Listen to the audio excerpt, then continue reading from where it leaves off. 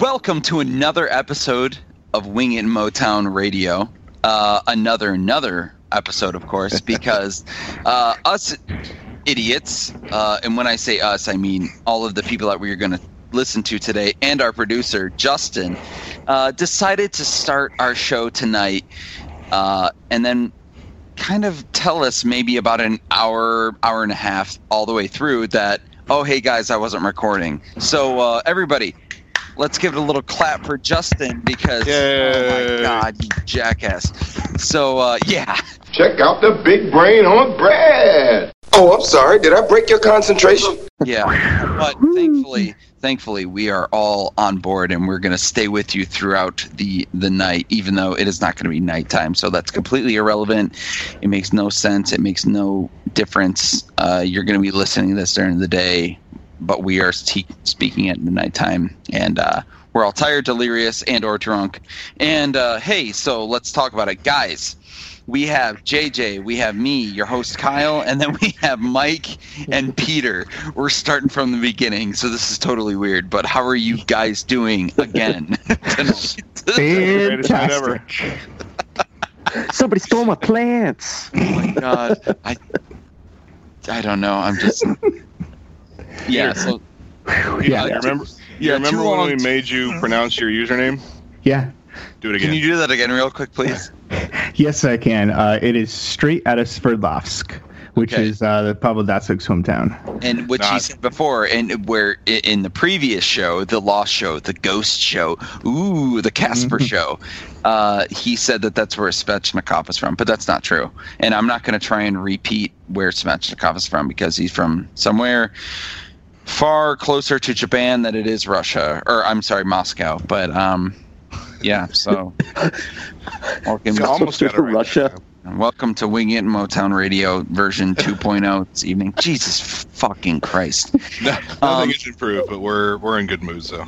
Yeah, we're all in great moods. We're in slap happy mode, which should make for a really good show. You know what? I don't give a shit how you guys are doing tonight. We're just gonna jump right into what we got here, and that is the free agency period, which was obviously happened quite a while ago.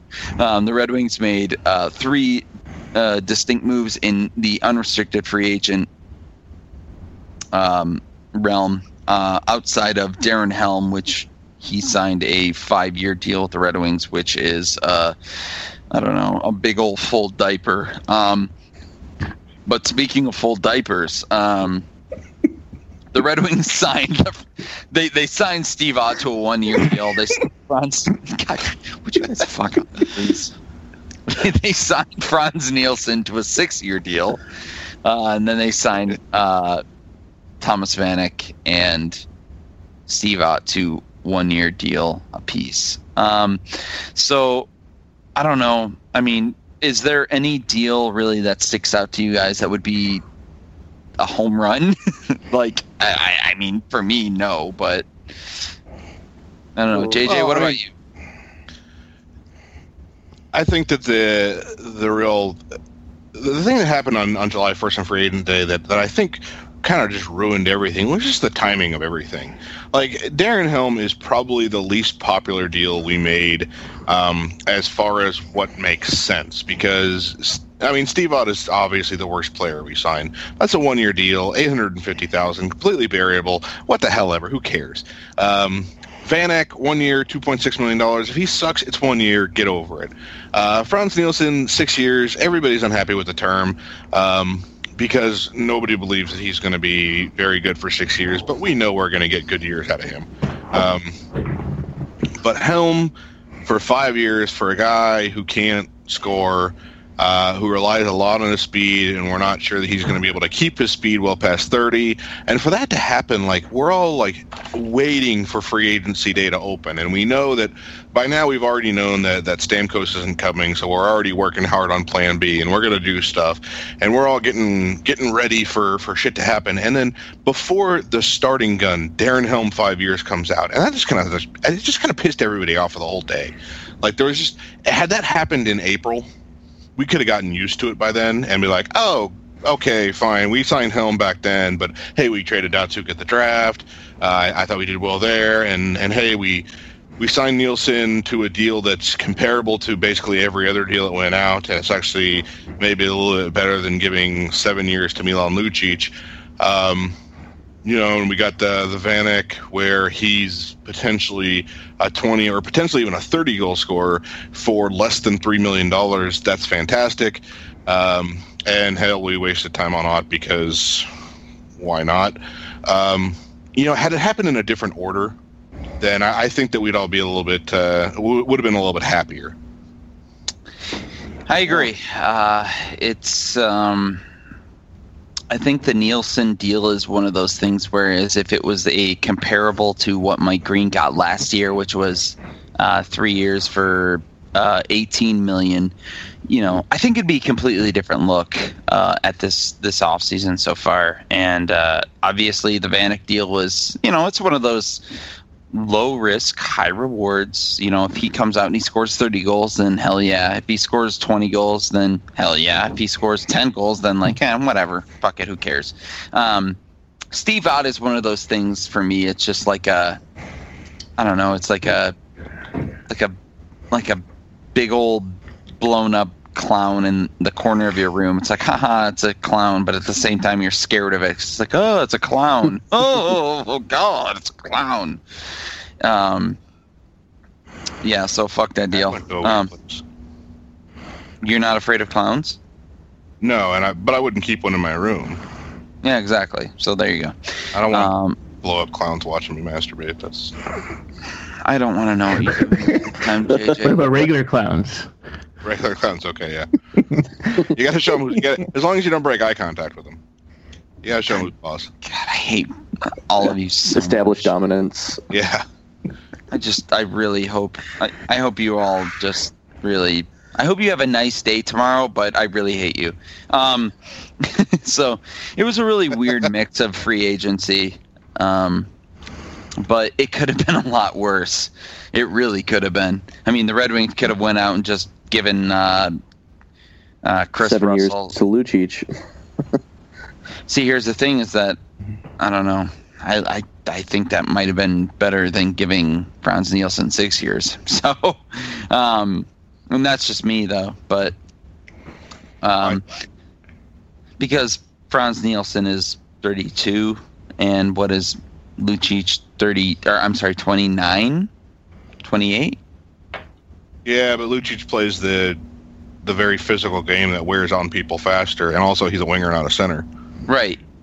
No, yeah, that makes sense. But Frans Nielsen also plays the Zetterberg style of game, where he's a two-way center who could get weighed on a lot. So I don't know. You don't know what either player is going to play out to be. I mean, I feel like if I would maybe, looking back on it now that I'm like kind of backpedaling a little bit here, maybe I'd be a little down on either deal. I really just wish that they would have signed Frans Nielsen to a 3-year deal. So, but obviously they like him more than that. Well, I mean, the problem with that is like that's not possible. I mean, like that was never going to happen. He was always going to get at least 5 years. I mean, the Islanders offered him 7. He turned down 7 from the Islanders to come to us. Right. So I mean, like, I understand what you're saying. Like, I would have loved to sign him for 3 years, but like that, that was never going to happen. No, yeah, somebody was going to give him term. Well, I mean, the Islanders offered him up like the max term, and like they were ready to lock him up for, because would the Islanders be able to lock him up over 8 years? They would have been prior to July 1st. Prior to July 1st. Yeah, okay. Okay. So I mean, it really sounds like he didn't want to stay. Right. Yeah. I mean, he made it sound like he wanted to stay, but obviously that's just like, that's like hockey, professional athlete speak. But, I think that Frans Nielsen will be good for at least 2, maybe 3 years. And then by then we'll maybe know what the Red Wings are going and like what direction they're going. So, I'm not too bothered by that as much as I am I am definitely not bothered by the 6-year deal that Franz Nielsen got over the 5-year deal that Darren Helm got. That's for goddamn sure. Yeah. But that's just because Darren Helm I don't know. I don't think Darren Helm's that good. So. But also, like, none of us were prepped for Helm. I mean, we had all the comments from Holland of how it was going to be a big offseason and a season of change and all that kind of stuff, and then same old Red Wings. Yeah, that's the thing. And it was the first one too. Yeah, like, it really was. It was we had the big setup for moving the Datsuk contract, and like, oh man, this is really going to happen. And then it's just like pulling the rug out, and I was like, no. It was like, for our Detroit resident listeners, it was like the Lions. It was like the Lions taking a kickoff, and it was just running back for a touchdown against the worst team possible, like a team that you should win against. It was just a bad way to start it. And then, like, the free agency period came. They signed those 3 players. Everybody was mad, and then Luke Glendening got re-signed for 4 years at $1.8 million AAV. So it really does seem like everybody is very upset with what's going on, and I don't know. Does anybody have any thoughts on from start to finish? Like, yeah, I mean, we're gonna. If you could put it in one word, if you could put from where we started, from Darren Helm to where we are right now, if you guys could put it into one word, what would it be? Jeez. JJ, you go first. Incomplete. Mike? Come back to me. Okay. Yes, forwards. I'll go with disappointing. Okay, so that is a former Isles follower right there telling you. Well, I mean, actually, I would say like I'm not near. I'm pretty happy with the Nielsen signing. Obviously, other than the term. So yeah, I mean, going back to what I said. What is it, an hour and 35 minutes ago? My background is, I grew up in Connecticut. My dad was a season ticket holder for the Islanders. So that's the team I grew up on. And I'm guessing you know enough about the Islanders to know that when you're growing up, at the time I did, like once the season's over, it's like there's no more games. Like there's. This playoff thing is like, this magical, mystical thing that maybe one day you'll get to experience. And so, so I always had a quote playoff team and that was the Red Wings, so I watched the Red Wings growing up. And then a few years back, with the Islanders, I mean, obviously, if we're talking about mismanagement, Jesus Christ, trying to be an Islanders fan for 20 years or whatever, it's like Charlie Brown, like this year, Lucy's not going to pick the football up. This is going to be the year, it's like 20 years of that. So I made the switch permanently. And I mean, so, I've seen Nielsen play a lot. The one thing I think, obviously, with the term being long, him being, 32 now with a 6-year term, the one thing I think that's going to be helpful with that is, he's not somebody who relies on his speed. I mean, he does have the ability to, kind of blow by people, occasionally and, get a breakaway or something like that, but I mean, he relies more on his intelligence, his ability to, read a defense, be in the right place, find the open spot for the, the open shot or, read a defense and make a really good breakout pass or something like that. So his value to the team is more his intelligence and his, kind of like hockey brain, I guess, as opposed to just being like a purely physical contributor, I guess you could say. So I think he might regress more slowly than we might think. I mean, maybe not, but I think there's at least a chance for that. Yeah, I mean, Nielsen's a finesse player, that's for sure. I mean, and in going back to what I was saying before, I think that the Nielsen deal is at least good for a couple of years. And that's hopefully what most Red Wings fans will feel. But if they don't, then whatever, fuck them. But we're dealing with what we have right now. So long as Frans Nielsen stays as our second line center, I think we'll be okay for the time being. I don't think Frans Nielsen's a first line center. Maybe he is. Who knows? I mean, maybe he finds the fountain of youth. So it is what it is. But I don't know. I mean, moving outside of what we did in free agency, all of the questionable moves, there's still some. There are a couple of remaining moves with Peter Mrazek and Danny DeKeyser. One who was club elected arbitration, the other the opposite of that. There are a lot of thoughts to be had there. Do you guys have anything? Let's start with JJ first. Yeah, I mean, you're looking at the Red Wings cap situation right now, and after Vitale and Franzen go on long-term injured reserve, you got about $8.3 million for those two players, and you're likely not gonna get, you'd be lucky to get them for less than $9 million. So something's got to happen. And you start to wonder, at this point, I'm not sure that actually going through arbitration with both of them wouldn't be such a bad thing. I think that one or both. I truly think that both are going to get signed before arbitration, because the Red Wings haven't gone through arbitration with somebody for a very long time. They did go through with Hudler, but Hudler had actually already signed in the KHL by the time that arbitration hearing happened. Was Kyle Quincy the last one? No, they didn't even go to arbitration with Kyle Quincy. It was somebody in the 90s. Oh, yeah, that's right. Yeah, because, they had, Kyle Quincy, Brendan Smith, Valtteri Filppula, a bunch of guys have filed for arbitration in the past. They just always get the deal done. So you're thinking that they're going to probably give DeKeyser 5 years in the $5 million plus range. They probably want to keep Mrazek to a shorter deal and not commit so much term to him.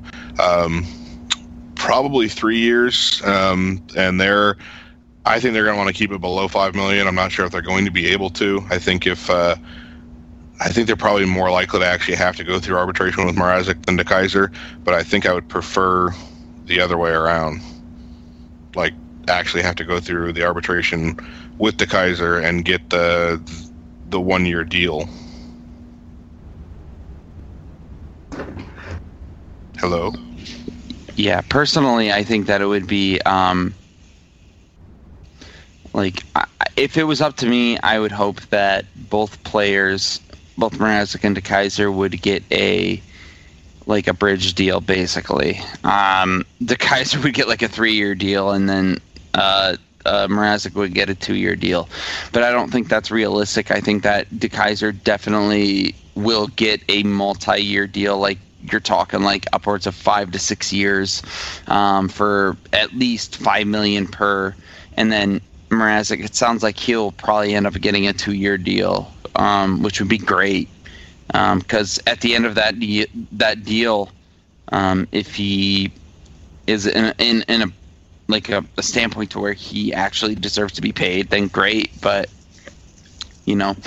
I think that if it were reversed, I don't know who I'd take more on a multi-year deal, a over 2 or 3 year deal. I really don't know. It's kind of 6 in one hand, half a dozen in the other for me. That's just how I feel about both of the players. Is there anybody comparable out there that's been signed this year to DeKeyser, comparable to DeKeyser? Because we've kind of had the Vasilevsky and the Freddie Anderson deals come through that we can kind of gauge Mrazek against. Not really. I guess Torrey Krug got 5 years, 5.25. Right, but Torrey Krug is a completely different player in a completely different role. Well, that's the thing, that you can argue that even though they play different roles, and I don't necessarily agree with this, but if I'm a GM talking to an arbitrator, actually, honestly, if I'm DeKeyser's agent talking to the arbitrator, if I'm a GM talking to the arbitrator, I'm going to tell you DeKeyser's garbage and he's not worth more than $3 million, because that's what you're supposed to do in arbitration. But if I'm DeKeyser's agent, I was like, yeah, they play different roles, but as far as like terms of importance to the team, DeKeyser doesn't put up points like Krug, but he plays defense like Krug doesn't play, and so that's why he should get that 5-year, $5.25 million. I think it's a decent comparable. It's not too much of a stretch from solely an arbitration arguing decision. I don't think that the fancy stats agree with it, but also I don't think that arbitrators give a shit about fancy stats anyway. So that's where I'm at. They care about dollars. Yeah. Yeah. If I think that $5 years and $5 million to one of them, I would give it to Mrazek, but I just don't know, like, because Mrazek is in the point of his career where, like, this is when we gave Jimmy Howard his deal that we're currently trying to trade, and there is a comparison there. I do think Mrazek is better now than Jimmy Howard was. I have more faith in Mrazek to live up to the 5-year starter role, but as far as, like, spending big money to build around your goaltender, I'm not sure the Red Wings are a team that I want to do that right now. I think I would rather like take the chance that Mrazek stands on his head for like 2 years or maybe 3 years and then comes out as like, hey, I want Sergei Bobrovsky money, and then you can be like, go have fun getting that somewhere else, buddy. We're gonna go with Jared Crow now. Yeah, that I mean, and you know what? I think I agree with you on that. Is that even though the Red Wings can't afford to really give either contract out, if it were to be either one, I'd give it to DeKeyser for sure, because I mean they already have the same thing in Howard right now. So I would give Mrazek a 2-year deal, and if he like just kind of rides the line of being good and kind of being bad in that time frame of 2 years, then you can, and he asks for that big money, then be like, you know, all right, see you later. I don't know. Yeah, I mean, for me, I think the problem is kind of similar to both of them. That I don't think either one of them has proven to this point. I think Mrazek a little bit more than DeKeyser, has proven that they're one of those players that you want to give a long-term deal to. If you look at like DeKeyser's advanced stats, in some areas he's looked really good. His stats were, I looked this up before, I think they were better last year than, or 2 years ago than last year, which is the same for a lot of players. And on the Lost episode, I said that I'd be much happier giving Mrazek a longer term, but then I think JJ definitely convinced me that I'm hesitant as well to give longer term to goalies, especially one who hasn't really proved that for a long period of time. Yeah, it gets to a point where it's like it feels like shitting on DeKeyser unfairly, because I know a lot of people are like view him as our best defenseman, and there's a decent argument that he might be. The problem is that it's really hard to get a really good read because he's been stuck with partners that have consistently dragged him down. The entire team was bad last year, and he plays a position, especially as more of a stay-at-home guy, although he's honestly a decent offensive threat. Yeah. A position that is basically the hardest skater position in the NHL to judge, as far as the way the analytics go. His analytics are basically they're comparable to Cam Fowler, who we talk a lot about not necessarily wanting to trade for because it's just another second pairing guy. And that's the thing. I have total confidence that Danny DeKeyser can handle second pairing roles. I don't, but that's the thing. If he's our best defenseman and I'm confident that he can handle our second pairing role, then is that a spot where we may want to consider, and that's the thing, is Danny DeKeyser is going to be a Red Wing for life. I have no doubt about that. But I don't know if he should be, and I don't really have a good reason. Like, it sounds like I have to shit on DeKeyser here. I don't want to, but like this is an opportunity to maybe potentially save Ken Holland from himself in making a good deal at a bad time, I think is what DeKeyser would end up being.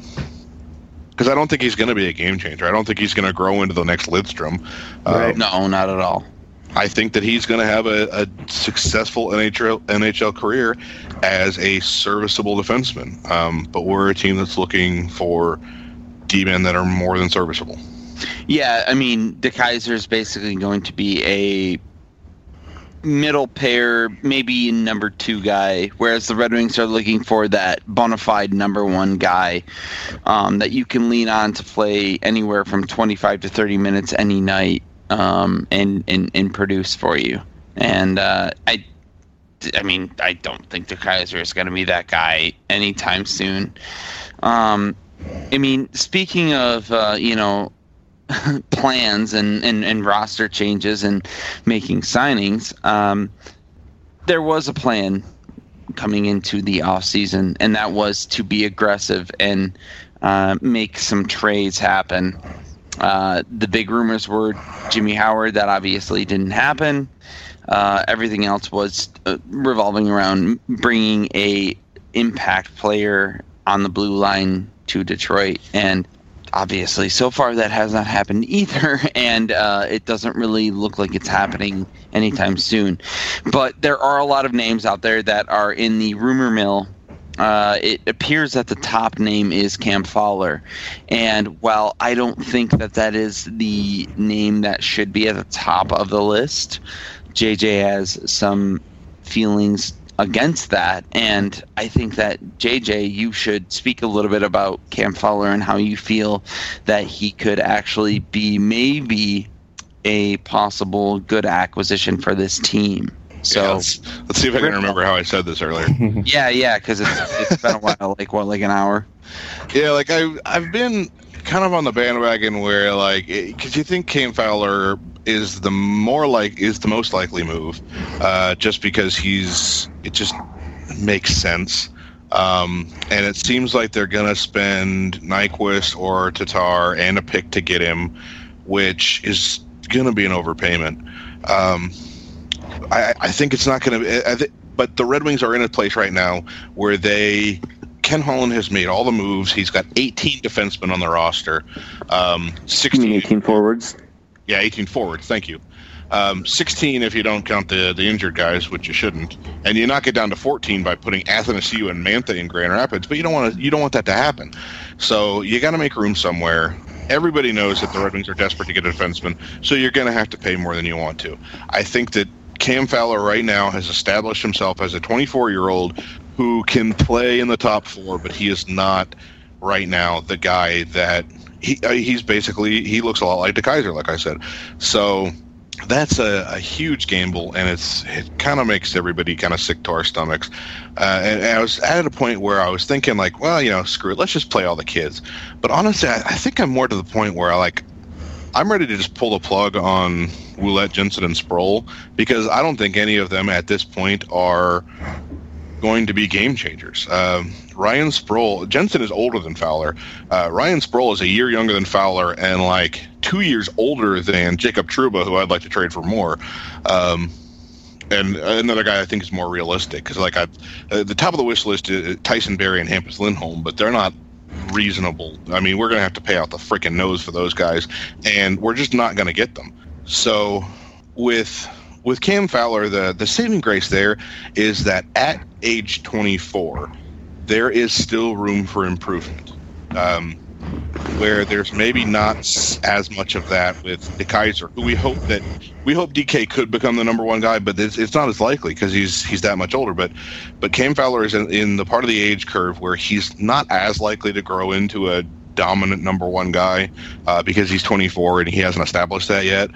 But he's more likely than Sproul. I mean, if you put Cam Fowler in the AHL all last season, Cam Fowler clowns that league, and none of the guys that we have down there. And I know that there are doubts about the organization's plan to keep defensemen down for that long, and I've written about it myself, about how I think that at some point keeping these guys in the AHL for too long is actually hurting their development because they're not learning against NHL guys, and it may be to the point where I'm worried that we don't know what we have in Sproul, but it's kind of too late to find out, because we know that What we do not have in Sproul is a guy who's absolutely dominating the AHL, and that's what we want. So I think Cam Fowler is better than the guys we have. Like, I don't necessarily want to trade for him, but I think we're going to. I guess I'm kind of already making peace with it. And if it's the case, it's not a disaster. It's just a big gamble. And we've taken a lot of gambles, and Ken Holland has lost on a lot of gambles lately. But there's always – every gamble is a new chance for something that's not actually a fuck-up. So that's what I'm hoping, is that if we trade Cam Fowler, it's not a fuck-up. I don't think the Red Wings will make a trade at all. I don't think they'll trade for Cam Fowler. I think they will. Unfortunately, I think it'll happen after training camp starts. Oh, God, that'd be so bad.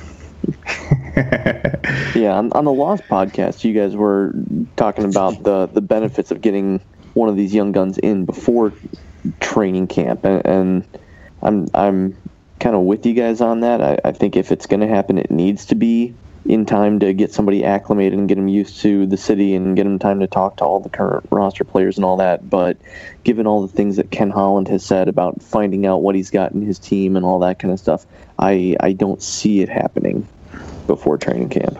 Yeah, I don't know. I mean, the best interest would be to make it happen before training camp, before you came up and they do it in Traverse City, which is obviously ways away from Detroit, but it is a big part of the Red Wings culture. Spending the entire summer up in Traverse City, that's just kind of what they do. So, if it doesn't happen before then, it's not going to happen at all, and that's my opinion. So, moving along from that, the plan hasn't really panned out. So a plan that could pan out is that the reader questions would happen, because the reader questions always happen because we love our readers. So I'm going to pass that out to JJ as always. JJ, why don't you read us off the reader questions? You got it. You are once again in my dojo, motherfucker. Murderer12 wants to know, is the summer photo contest returning this offseason? And the answer to that is we don't know. We're basically looking for somebody to run that, and I'm not going to. So stay tuned. Dan Boersma wants to know who's going to be with the Red Wings organization longer, Ken Holland or Blashill? And I said that it would definitely be Ken Holland. He would last longer because he will be promoted, and the person who gets moved into Ken Holland's spot will probably fire Jeff Blashill. Yep. To make his mark on the organization. Yep. TLDR, bitches. Will the streak survive one more year? I said no. I said no. Yeah. I said yes. I was optimistic and sappy. That's not optimistic. I also think yes. I don't think the Red Wings are as bad as the fan base has made them seem, and I think the Atlantic is garbage. So, Kyle did mention earlier that it's possible that we're fighting with Ottawa for the basement, and I can't necessarily argue against that, because that is absolutely possible, especially if usage patterns don't change vis-a-vis worn-out veterans versus kids who need an opportunity. But I'm going to be optimistic, so kiss my ass. Yeah. What's the bar set at to consider Larkin's next season a success? And I set it as pretty much the same as what he did in his his first year, basically. Yeah, I think last year was 23 and 45. Mm-hmm. Yeah. Yeah, I said 50 points playing on the second line. If he scored 23 next year, I'd be ecstatic. I'd like to see him at least hit 25. I don't think he necessarily needs to improve in his points output, but it needs to be very promising. Like, I think that he needs to take on a bigger role, even if it comes with fewer points. He needs to fight through the sophomore slump. So yeah, if he puts up the exact same output and plays a little tougher, then that's a definite improvement. Success for Larkin right now is improving. It's not taking over the team, although that'd be nice, but I don't want to set that as the expectation. That would be fantastic, but not necessarily. That's not the bar for success. Stafford Infection, which I love that name. It's a good name. Has the past 3 weeks been the most drastic decline in optimism for the future of the Red Wings that did not involve a lockout? Basically, after the Datsyuk trade, we were all pretty happy and excited, and then Stamkos decided to stay in Tampa, and then the Helm signing, and then the rest of that, and then Glendening re-signing, and then the fact that we still haven't traded for a defenseman. Like, people are pissed. I'd say that for me personally, it would be the last time I felt this bad was when Lidstrom left. And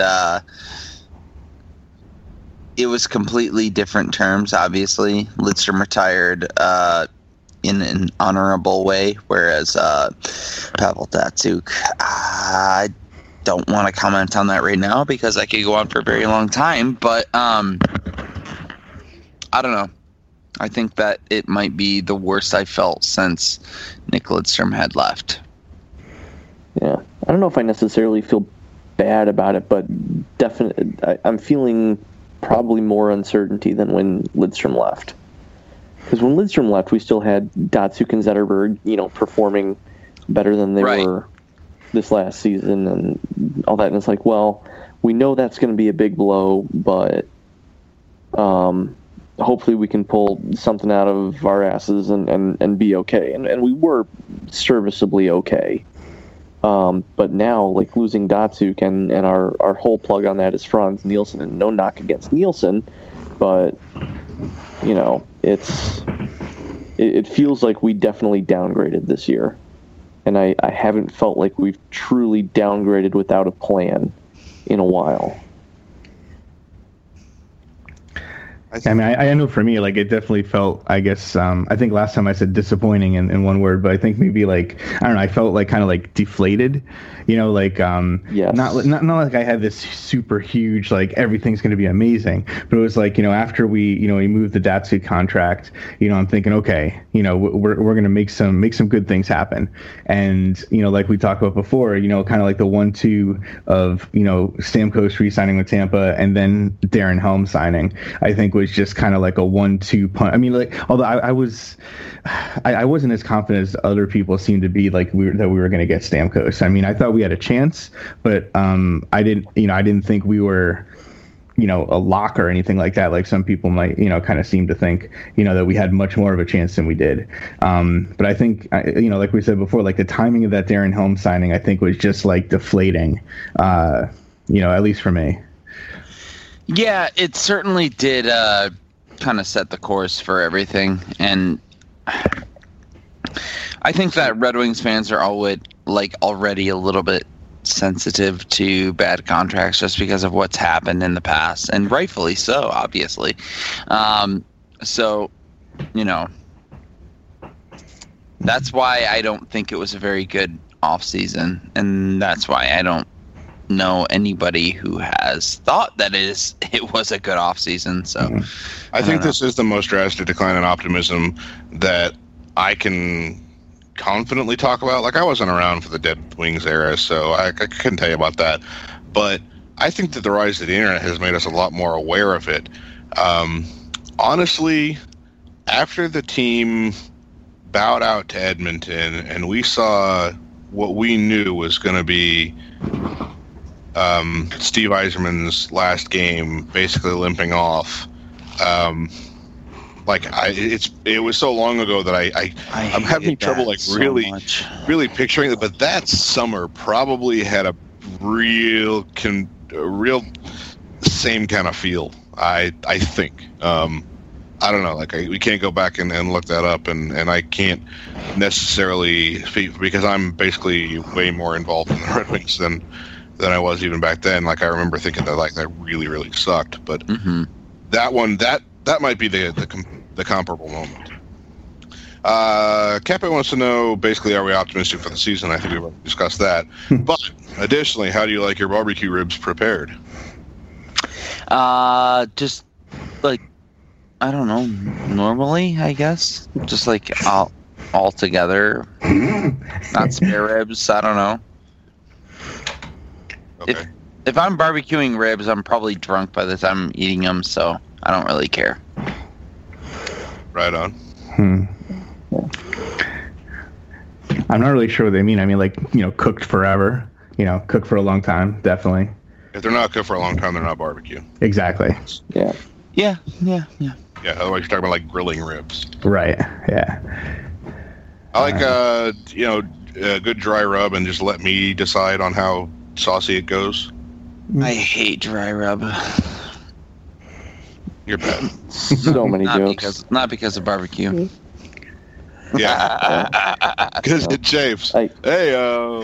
I think I'm with you though, JJ, on the preparation. You put a nice dry rub on there and you let it caramelize, and then you just like brush a light little bit of sauce on top of it periodically while everything finishes cooking, and then you just have a nice bowl of sauce next to you when you're eating, so you can sauce them up or not sauce them up however you want. There's so many. That's what she says. Oh my god!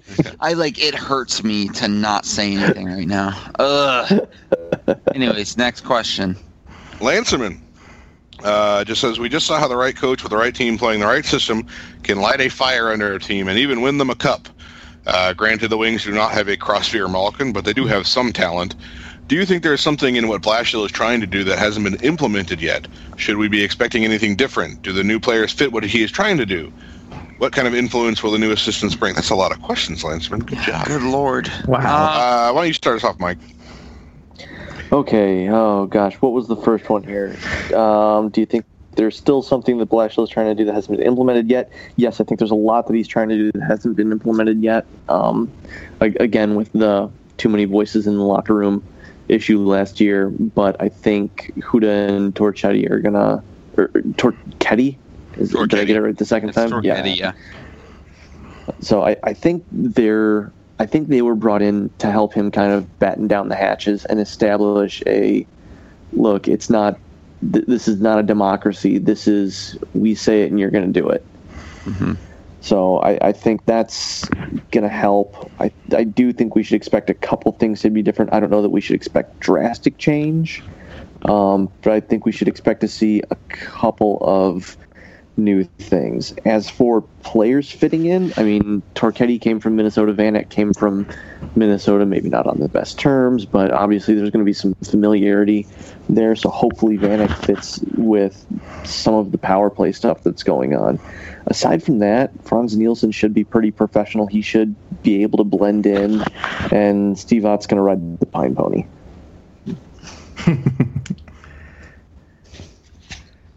Kyle? I think that we won't. I mean, we might blame it on systematics, whether Blashill makes a change or not. But at the end of the day, it's going to be blamed on personnel in terms of like who's on the roster. So, I don't know. If I'm a betting man, I think the power play is going to suck next year. Or next season. If I'm a bet man, I think the team is going to suck next season. So I'm a bad person to ask. I don't feel very positive going into. And you went from drunk to surly real quick. Yeah, well, welcome to my. You get 90 minutes of happy Kyle. Yeah. Hey, you only get 90 minutes. And that's all Justin's fault. I'm sorry. Go ahead. Yeah, I mean, I think the question, that we've kind of been asking for a while is, how much is this Blashill's team? How much is he really able to make all the decisions that he wants to, either in terms of personnel or whatever. I mean, I'm trying to remember. I seem to remember it seemed in the beginning of the year that it was like, oh, this is going to be great. The kids are going to play and stuff. And like, as the year went on and it's like, oh, now we need to make the playoffs. Now we're going to have the veterans play, like he split up, who's it, Cronwall and Erickson, and then he put it back together. Like how much of this is what he wants to do. And I think for him, he's going in, he knows that he has to do well. So, I would imagine he's going to do everything possible to be making, what he thinks are right decisions, because it's going to, either cost him his job or not, depending on how well we do. I think that honestly, Blashill, and I think that Blashill's just playing the puppet right now. He's playing puppet for the puppet. I think he's playing like puppet for the puppet master right now. I'm going to go totally optimistic and say that Blash. I don't think that the Red Wings have enough talent to do what the Penguins did last year as they're currently built. Like, I don't think it's going to be like a holy shit, they made a whole run to the cup out of nowhere. But I think we are going to get a team with an identity, and I think the identity is going to make us happy about the promise for the future while still having plenty of worry about all the contracts that are still going to be fucking us in 2019, because for some reason that just seems like the random year that everybody picks, like the year that everything sucks, without considering the next 3 years. So I think that we will see a team that we will be happier with than we were at the end of this season. We're not going to be totally happy with it, though. We may not even make the playoffs, but I think that we'll see that there's a process and there's going to be some sense to it, at least. Man, I hope you're right. That's as optimistic as I can get. We might miss the playoffs and be okay with it. That's literally what I've got here. Mm-hmm. Grand Moff Larkin, which of our off-season signings hurts us the most in terms of growth as a team? Oh, that's an easy one, right?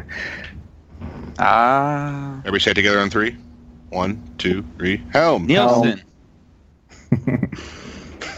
Wow, Nielsen. That's bad and wrong, but okay. You think Nielsen more than Helm, Kyle? I guess I was just thinking in terms of like players who aren't on the team. So yeah, I guess Helm is the most. But I mean, if you want to go with that, then I say Glendening. So there you go. Yeah, that's 5 more years of him taking up. That's the thing. It's just like a mistake signing. It's not like the end of the world. Yeah, but Glendening is fucking garbage. And Helm isn't great, but at least he brings something. Yeah, Helm moves. Yeah, but Glendening is going to sit on the fourth line or possibly even the bench by the time his deal is done. Helm's going to get trotted out the same way he was with Datsuk as a potential 2 or 3 liner, and he's not.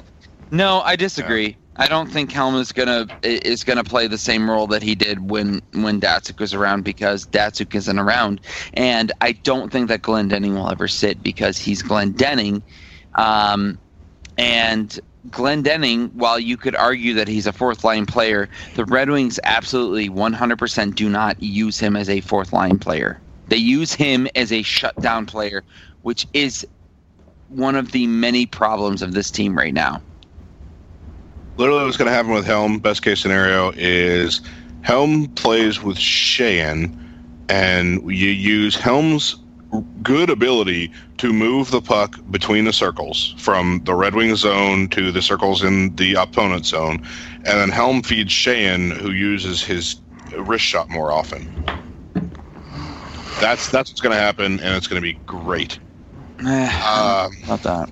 Up next, Operator Z, and he answers a question that the commenters then answer. He asks a question the commenters then answer, and this is literally the only time where I want to hear the commenters answering shit in here, because like this constantly happens, like a bunch of questions and like, oh yeah, you want to answer all the questions, nobody cares. I'm not going to read your answers except if they're good and funny.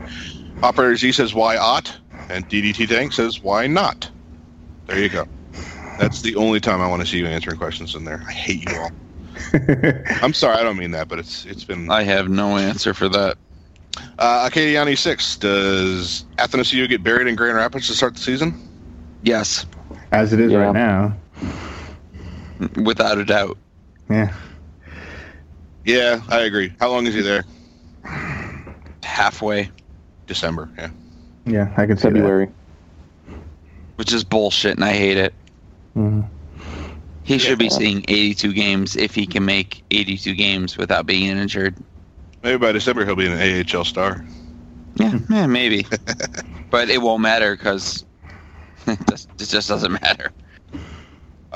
Bird Tire wants to know if we're buying or selling on Vanek scoring more than 20 goals this year. I'll sell. Yeah. It's not because of the player, it's because of the team. That's all. I mean, I think it's going to depend on how our power play is. You know, if our power play is improved, I think he could get 20. If not, I think he's going to, because I mean, I think he's going to get a lot of his points on the power play if he does. I just don't think this team is that good. So Yeah, we got it. Yeah, I'm gonna buy. I'll take Vanek at 20 or 21 goals next year. I mean, he put up 18 last year in Minnesota. And that's literally the only time in his whole career he has failed to score 20. Yeah. That high And- this fam. Yeah, and I mean, he even sat out 10 games for the attitude or whatever, closing in on the end of the year. So hopefully the buyout sends the message of being an everydayer, and yeah, I think he gets there. Yeah, I'm buying. I think he's the linchpin of the improved power play, and he easily scores 20. But I'm not willing to gamble on 30. I give him 19 goals. Just fuck y'all. Yeah, I think 30 is a reach. Yeah, I'd put him in the 20 to 25 range. I think he'll outscore Applicator. Well, that's not too hard. There So, is a 13 bold goals. prediction.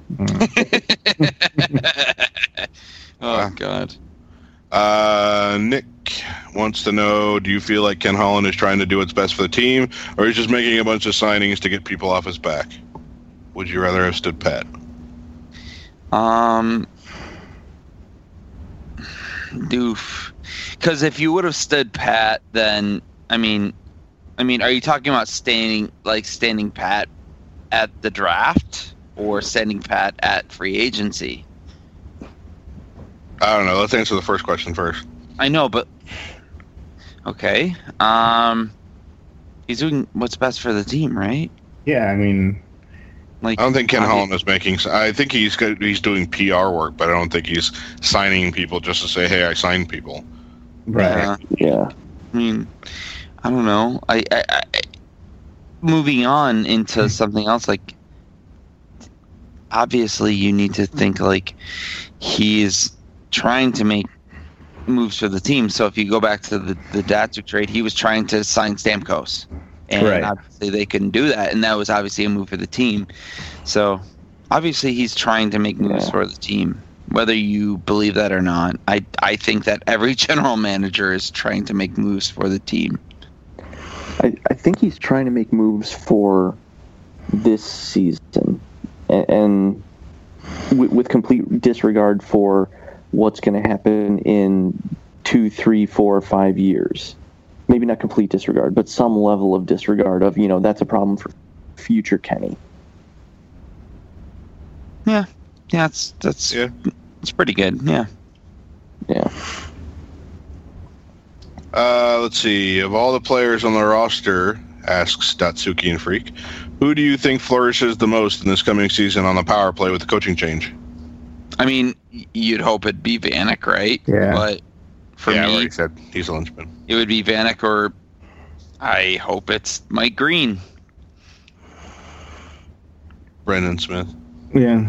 Yeah, Mike Green or Brendan Smith. Either one I'd be completely happy with. Part Like two, Brendan out of Smith, Green, and Marchenko, who improves the most this season on our blue line? Green? No.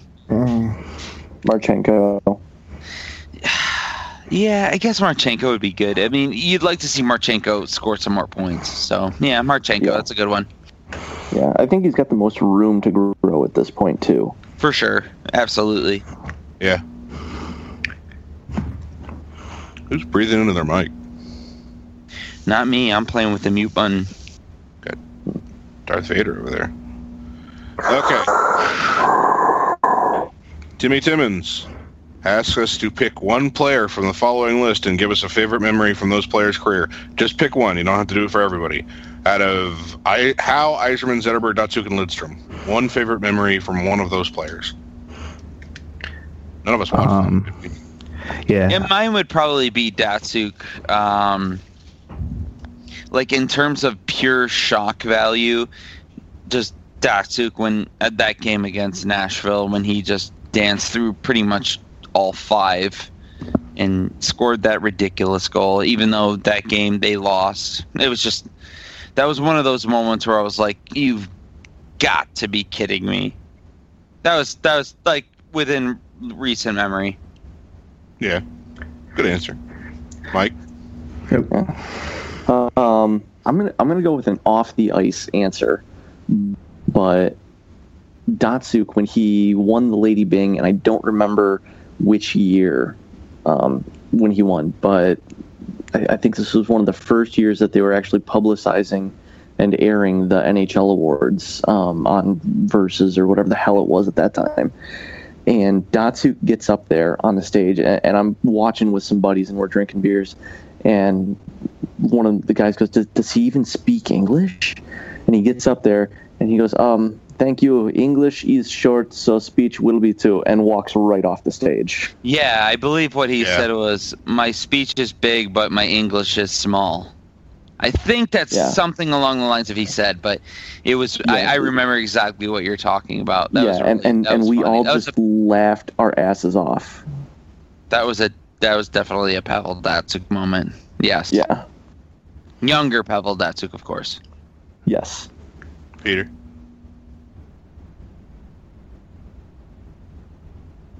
Peter playing with the mute button. Oh, sorry. Hold on. I wasn't sure if it was me breathing heavily, so I hit the mute button and I forgot to hit it back. Anyway, so for me, it's control Yzerman yourself moment. Over there. Yeah, so it's Yzerman. The double overtime against St. Louis. Okay. Just because I'm like I said, I wasn't really paying as much attention, but growing up, I watched because that was back when the games were on ESPN, and I watched pretty much every playoff game, and I mean that just sticks in my mind as like that's the Red Wings. It's like the goal, the celebration, like the announcer, like it's just like for me, like that's what I think of. I'm going to go with this is tough. Yzerman handing the cup to Vladdy. Oh God, that's a good one. Yeah, you can't go wrong with that. Yeah, that's a good one too. Just the thought of that just makes me happy, makes me feel warm. Also, which current Red Wings players most match the following Pokemon? Who's this team's Pikachu? Tatar. Good answer. Yeah. Yeah. Who's the Charizard? Brendan Smith. He's the only one who gets big and angry. I think it's Applicator. Yeah, Applicator's a good one. Yeah, that's good. Because like Charizard is like, you can't train me. He just gets shit attitude. Well, that should be Pikachu, but yeah, if you go by actual Pokemon rules. But who's the Jigglypuff? Jigglypuff. It would have been Brad Richards, but no, Jigglypuff is like. I would say, I'm going to say Marchenko's Jigglypuff. What about Karen Newman? Sings you to sleep? She doesn't play for the Red Wings. Damn. Yeah, Red Wings players, so we can't. Oh man, we can't cheat here. Serious question, guys. Damn it. Integrity. This is real, bro. This is real. Honestly, I think Tatar would be a good answer there, too, because it's the singing thing. Tatar seems like the kind of guy who'd do karaoke the most. But I really like Tatar would be karaokeing like Megadeth or something. I could see Pikachu singing Megadeth. I'm sorry, Jigglypuff singing. Never mind. Fuck this. Yeah, fuck it. Marchenko's Jigglypuff. What the hell ever. And then finally, Squirtle. Squirtle would definitely be Brendan Smith. Just because the name's just like Squirtle, like, oh shit, squirt the puck out. Oh, oops. Wouldn't that be Erickson then? Nope, it's Smith. I don't know. I mean, Smith's already got the Brave Little Toaster moniker as well, so. He's just so good at it. It's Smith, just because it's funnier. Yeah, sure. Oh. If there is no trade made for a 1D this season, off-season, what is the most anticipated move made? Personally, I would like to see Erickson on LTIR in the fall. Okay, that's not going to happen unless he's actually hurt. Yeah. Or without any trades made, moving both Xavier Willett and Ryan Sproul up into the lineup. I guess Sproul would be the one, right? Yeah. that's probably honestly the most realistic is that you see Ryan Sproul moved into the 7th defenseman slot. Anything else outside of that, I don't know if I'd be comfortable with. I mean, I'd be okay with maybe Marchenko and Sproul rotating the 7th D slot, but outside of a trade happening, which doesn't seem to be plausible, Yeah. Maybe after all those comments at the end of the season presser about not having to play guys based on their contract, Erickson in the 7D? Erickson on waivers? Well, Erickson on waivers is never going to fucking happen. Right. Well, maybe. Yeah. But conceivably, I mean, maybe they'd put him as the 7D and roll a Sproul Marchenko or Ouellet Marchenko pairing or something like that. Fingers crossed. Yeah, sure. Homes from 96 wants to know, are you going to or have you gone anywhere fun for the summer? If so, where? You're going to the WIM meetup in August. Yeah, so that was going to come later after the reader questions, but the WIM meetup is actually on August 6th in Ferndale, Michigan, which is Metro Detroit. If you are in the Metro Detroit area, then you are more than welcome to show up. There will be a post about it later this week, or next week, I should say. So stay tuned, and it will be awesome. Outside of that, mine was Buffalo, which was where the draft was, and it was awesome. Yeah, right. Because all the awesome things that happened. Like the Pavel Datsyuk trade. Yeah. Yeah, I get to be in Orlando. Where? What? You get to be where? Oh, I get to be in Orlando pretty soon, so that'll be fun. It's gonna be awesome. A lot of Floridians there. That's something. Yeah. I'm going to Wildwood in New Jersey. That should be fun. Be careful for the bees' nests. Oh no. Or mud daubers. They're everywhere.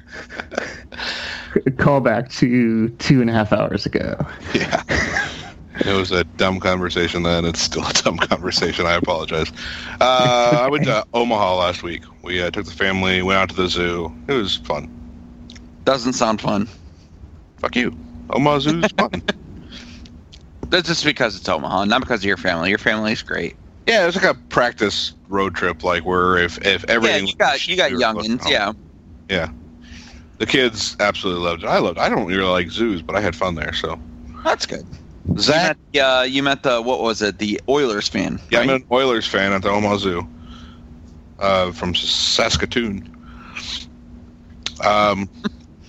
Cool story, bro.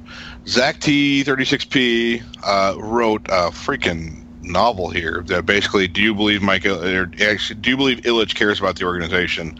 Essentially, there's the concept of he's moved on to trying to win a championship with the Tigers, and like kind of doesn't care about what happens with the Red Wings. Well, I'll say this right now, as a resident of Detroit, if he cares about only winning a championship with the Tigers, then he has passed his window, probably just as much as he has passed his window with the Red Wings.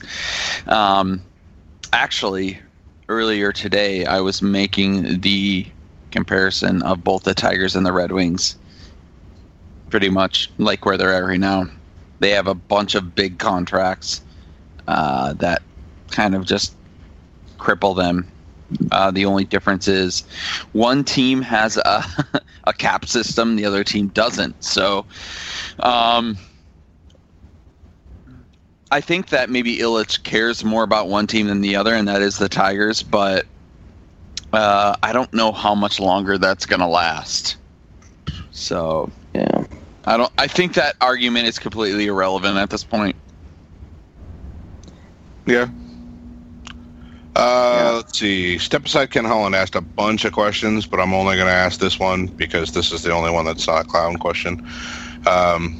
If the Red Wings get a second buyout window, which would involve both Mrazek and DeKaiser actually going to arbitration, I believe, and if the Wings end up over the cap by $2 or $3 million, do you see Eriksson being bought out? No. I mean, it would have happened already, right? Probably. Yeah, exactly. It would have happened already. I don't see it. I don't see it happening. This would put them over the cap. It would force them to have to make a move to get cap compliant. They'd buy someone else out. Mm-hmm. I don't think they'd buy anybody out. I think they would just trade somebody. If you end up only $2 or $3 million over the cap, you move Nyquist out and you've got space. So yeah, they'd make a trade that would make everybody extremely angry. Yeah. I don't see a buyout happening. Yeah. Let's see. What happened to the Wings' praise overseas scouting that brought them so much success in the late 90s and 2000s? Is that a thing of the past and no longer relevant? No. Asks bus number 13. No, it's not something that's irrelevant. The Red Wings still very much hold a lot of a pride in their overseas scouting. As a matter of fact, they just hired a new goaltender coach in Sweden, and that is straight from Hakan Andersson's mouth. They still very much value European scouting, and Hakan Andersson is still the maestro of that entire realm. And if you don't believe me, then you can go back and listen, or not listen, but read my posts from the draft this year. And if you still don't believe it, then I don't know what to tell you. Because, yeah, I mean, Hakan Andersson still is very much right in the center of all of that, as he has been for many years. So I think it's a case where we haven't gotten worse, but the rest of the NHL has gotten way better. Yeah. Yeah. I mean, it's easy to do that. I mean, you look around the league, but if you look past a couple of years, there's not many players. I mean, what's the most recent one that has been a complete emerging star? Would it be Tarasenko? Probably. Yeah. I mean, whatever. He was taken 16th overall. So I don't know, maybe Cholowski steps in a year or two and turns into an all-star. So just chill the fuck out, people. Yeah. Hallar2121 wants to know who provides and records the data for advanced stats. Essentially, it seems like those stats seem a bit off. It's different people, different eyes, and potentially different methodology for something like what constitutes a hit. How accurate is the advanced data in your opinion, and who is compiling it? First off, I will answer the hitting is not an advanced stat, so that's not important. But what do you think? You don't know the answer to this? I do. Well, not really. Hits are actually recorded rinkside just by one of the coaches or something, right? Some random tally person. The official scorer. Yeah. So I mean, if you can get a friendly scorer on your side, Justin Abdelkader, if he knows the guy, can say, "Hey, pump me up a couple this match," and maybe he's generous with them, and maybe he's not. Yeah, to answer the question, it's the way it happens everywhere. Yeah. There is an official score at every arena. Every arena is known for some sort of a bias, which is why you'll see places like Korsaka Hockey have adjustments for venue adjustments, specifically because we know that hits are crazy. Columbus is well known for being a place where they get credited with a shitload of hits, where other places not so much. There are places where it's what constitutes a shot attempt. Like there's a lot of dump-ins that get counted as just missed shots, or vice versa. So there is definitely noise in the advanced stats because they are collected at the arenas. They're kept by the NHL. Most of the advanced stats, because a lot of people don't trust NHL.com for the advanced stats anyway, because people have found a lot of freaking errors in the way the stats are shown. But most of the advanced stats sites are going out there and they're literally mining every game's complete play-by-play to dig out all of these events. And yeah, the events are counted by people, and there's not really one guy overseeing everything going oh no, why did you call this a shot and this shouldn't have been a shot? So yeah, it's not perfect, but it's not that bad either. As long as you don't consider hits and turnovers and takeaways, or giveaways and takeaways, that just don't trust it at all because there's no control. It's Wild West. It's real garbage. But shot attempts and the possession kind of stats are pretty good. What? I don't know. I have no words on that. Okay. Bus number 13 wants to ask me a question. So okay. All right. Everybody else continue shutting up. Egotistical prick. A few weeks ago, you mentioned on Twitter that you don't want to feel like wearing Datsuk's jersey anymore. Why? My answer to that is that, honestly, it's a case of I wear a Red Wings jersey with a player name on it out of pride, and I don't have that pride right now in concern as far as it concerns Datsuk and the Red Wings. I've tried to make peace with the way everything went down, and I'm not there. I'm just not happy. I'm not mad at Datsuk, but I kind of am. Like, I don't want to wear his jersey around. Like, there were just a lot of things that went wrong and a lot of things that have rubbed me wrong, especially with Dan Milstein and the way he's basically like celebrated how everything went down. Like he got one over on everybody. JJ, would you take 13 or 91 in the Raptors right now? Oh, fuck you. Yeah, you're damn right. I have to take one? Yep, one.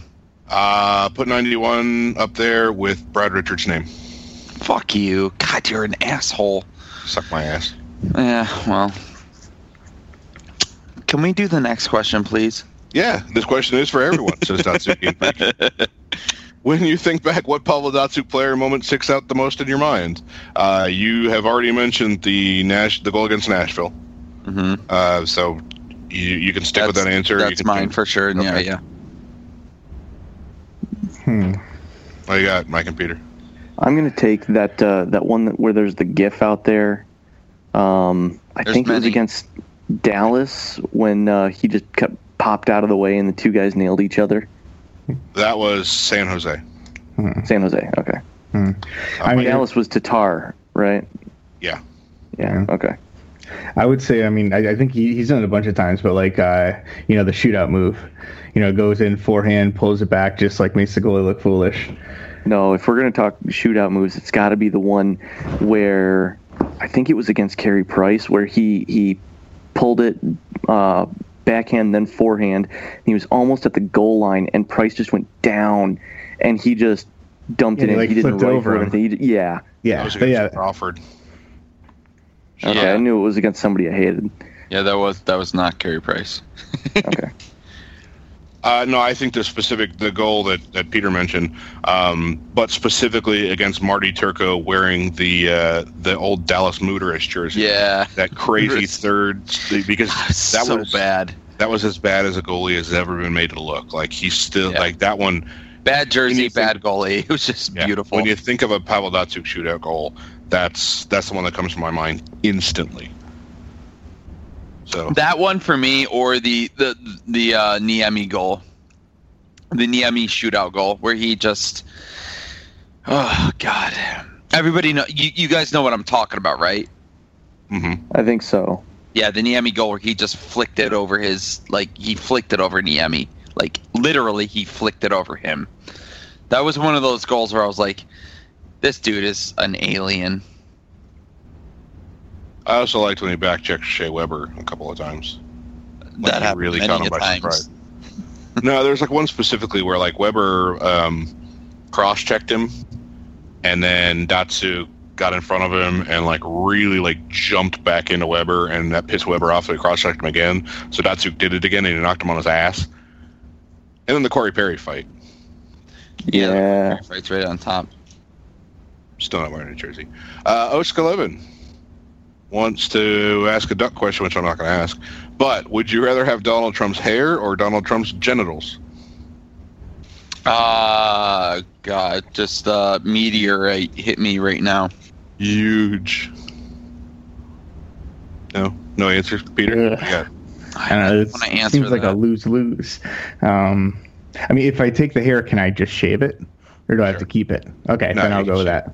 Yeah. Okay, I'll go with that then. If I could shave the hair, then I'll take the hair. Yeah, I'm going to take the hair too because I shave my head anyway. So I would wear the hair proudly, honestly. I don't care. Why? You have nice hair. Thank you. You're welcome.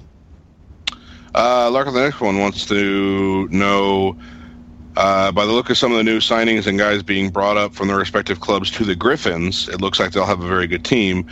Who are you most looking forward to see play in Grand Rapids? Names Laredo, Sadowy, Chevy, Turgeon, Hicketts. I would say it's Matt Dorito. I like Rat Burrito, yeah. I just say no. I honestly, I think it's Hicketts for me, but I think it's funny that Matt Dorito would be good, and I say Matt Dorito just because JJ asked who the fuck is Matt Dorito when we signed him. So, but no, I think that Hicketts or honestly Svechnikov. That's the big one for me, Svechnikov. I want to see what he can do, because in the AHL playoffs, like he didn't put up a bunch of points in the 2 games he played, but I think that I really, really, really am interested in what Svechnikov is going to be at the next level. So yeah, Svechnikov is right there. Plus Svechnikov has he has a cute face and he's missing a tooth, so I like him. Yeah, he's scampishly adorable. Yeah. Yeah, he's an adorable Russian who is just really good at ping pong, and you don't know if he's good at hockey or not yet. So let's get weird. I say Sadowy. I want to see what he's got. That's a good one too. Sadowy that's a big one. Yeah, for sure. I mean, from reading what Michelle had to say about the prospect camp, it sounds like he definitely has a bright future. So I think it'll be interesting to see how he does this year in the AHL. How close is he to be to being ready to come up. Yeah, Peter, I think I'm with you on that one with Sadowy, just because I think this team might need a Homer 2.0 to be effective. We have him playing in Sweden. Tell me about it. Yeah, but like that real good net front guy who can bury a puck or deflect a puck or just screen a goalie. And I don't think we've got Abdelkader who tries, bless his heart, but I don't think we've had anybody remotely close to what Homer was able to do in terms of generating disruption in front of the net that we could take advantage of. And from what I've seen of Sadowy, it looks like he might not be in the generating portion yet, but he's at least in the able to take advantage of it aspect that Homer was. So yeah, I want to see if that translates. I agree that we do need that Holmstrom 2.0 kind of guy. I think that Tyler Bertuzzi's got a Bertuzzi is the guy for sure. He is really, really good at deflecting pucks. I'll look forward to seeing what Sadowy can do in that regards as well. And I don't disagree with you. I just think that Bertuzzi's another one of that mold. I think Bertuzzi's also good at flipping sticks. Going to be like a total shit pest and like a Brendan Gallagher type of player. And I can't wait. Yeah, we need that. So bad, yeah. KD96 wants to know any predictions for who would be the odd people out if Saariarvi and Hicketts play in Grand Rapids this year. Saariarvi will not play in Grand Rapids this year because he is going to Saginaw because he just got traded there. Or I'm sorry, Kitchener. Mississauga, yeah. Or was it Kitchener or Mississauga? Mississauga. It's Mississauga. Okay, so he's going to Mississauga. I don't know. It's the OHL. I don't really give that much of a shit. So Mississauga, I don't think he's going to spend any time in the AHL. The Griffins did a really good job at signing a bunch of players. So